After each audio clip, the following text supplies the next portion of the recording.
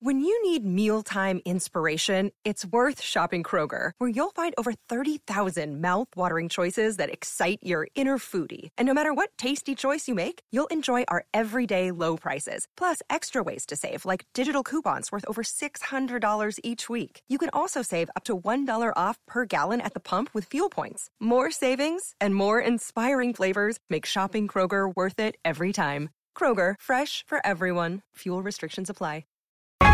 A common sense recap of the day's biggest stories. It's John Catsimatidis and Rita Cosby. Katz and Cosby on 77 WABC. And breaking news, WABC. Well, maybe there's looks like there's a bipartisan effort to save AM and FM radios in America. The Senate and the Congress. And have not voted yet. Have introduced a bill to save AM radio and FM radio. And with us today is the president of the New York State Broadcasters Association, Dave Donovan. Dave Donovan, what's going on? Well, John, this is great news for AM listeners, for your listeners, and the 82 million people in the United States that rely on AM. A bill was introduced today called the AM Radio for Every Vehicle Act. And as you said, it was a bipartisan bill in both the House and the Senate. And if you look at this, in the Senate, it was introduced by Ed Markey and endorsed by Ted Cruz. It was signed onto by Senator Ben Ray Lujan, Democrat out of New Mexico, and also signed onto by J.D. Vance, Republican out of Ohio. Tammy Baldwin is on there as a Democrat out of Wisconsin, and Deb Fischer, Republican out of Nebraska in the House. Josh Goffmeyer out of, as you've had on the station before, Republican out of New Jersey. But you also have Rob Menendez, Democrat out of New Jersey, has signed on. And I can go on and on. But I'm sure his dad will go along with it, too. Absolutely. What you have here is a pure...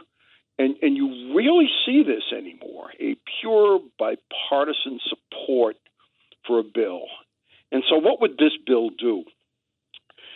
What it does is it requires NHTSA, the National Highway Traffic and Safety Administration, to issue a rule within 1 year that requires all vehicles manufactured, imported, or shipped in the United States to be able to receive AM signals and play the content of AM stations. It has to be standard equipment, which means no separate fee or surcharge for this. This has to be standard equipment. They wanted to charge $9.99 to every American who gets AM radio for free. Oh, absolutely. And so this makes it mandates that when this rule is passed in a year, that it would be standard equipment. It also has to be in a conspicuous place in the dashboard, so you sort of can't hide it under 5 layers of buttons and trying to find it. Now, you have some auto manufacturers that have already hidden or taken out AM receivers. BMW, Volkswagen, Mazda, Tesla. A friend of mine today, I won't say her last name, Christine, tried to buy a BMW and didn't have an AM radio. She was very angry.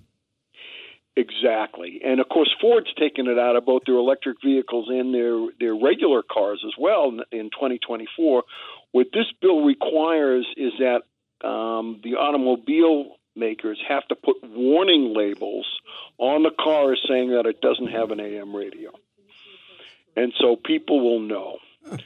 And this is a huge step in the right direction. There's also a study that the GAO has to look at in terms of how we can get emergency alerts out to people. Are there other ways to do it or what have you? But this bill is a huge step forward. Absolutely. And Dave, this is Rita Cosby. As a broadcaster my whole career, I am so thrilled that you and John are pushing for this. It is so important because it's the emergency. If the grid goes down, they have no other alternative for so many individuals all over America. The AM radio reaches 97% of all Americans during an emergency time.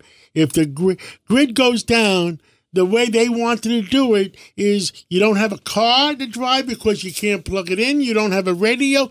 You can't eat because your stove is going to be gas. Sounds like a great world. Wow. How scary is that? Judge Weinberg, you've got a question for Dave Donovan, who's the president of New York State Broadcasters Association. Stop. It's Richard Weinberg. I read the piece in the paper about this proposed legislation. Let me tell you what I think is a flaw in the legislation. Mm-hmm. I think cars that are being produced now do not have to have this retrofitted. All they have to do is give them notice that it doesn't have an AM radio. So I'm saying if you really want to protect the American public, any car that's produced that's coming in now, they should retroactively make it that they have to retrofit the car to put in an AM, bring it back to the dealer to have it fixed. What do you say about that? Well, I think I think that it'd be great if you could get that. I think the issue that you have there is that the chip that receives both AM and FM is in the car already. And they haven't activated the AM chip, but what they've also done is other things. For example, not putting the antenna in the car that can receive an AM signal. So there are some technical issues regarding retrofitting. It gets a little bit more complex.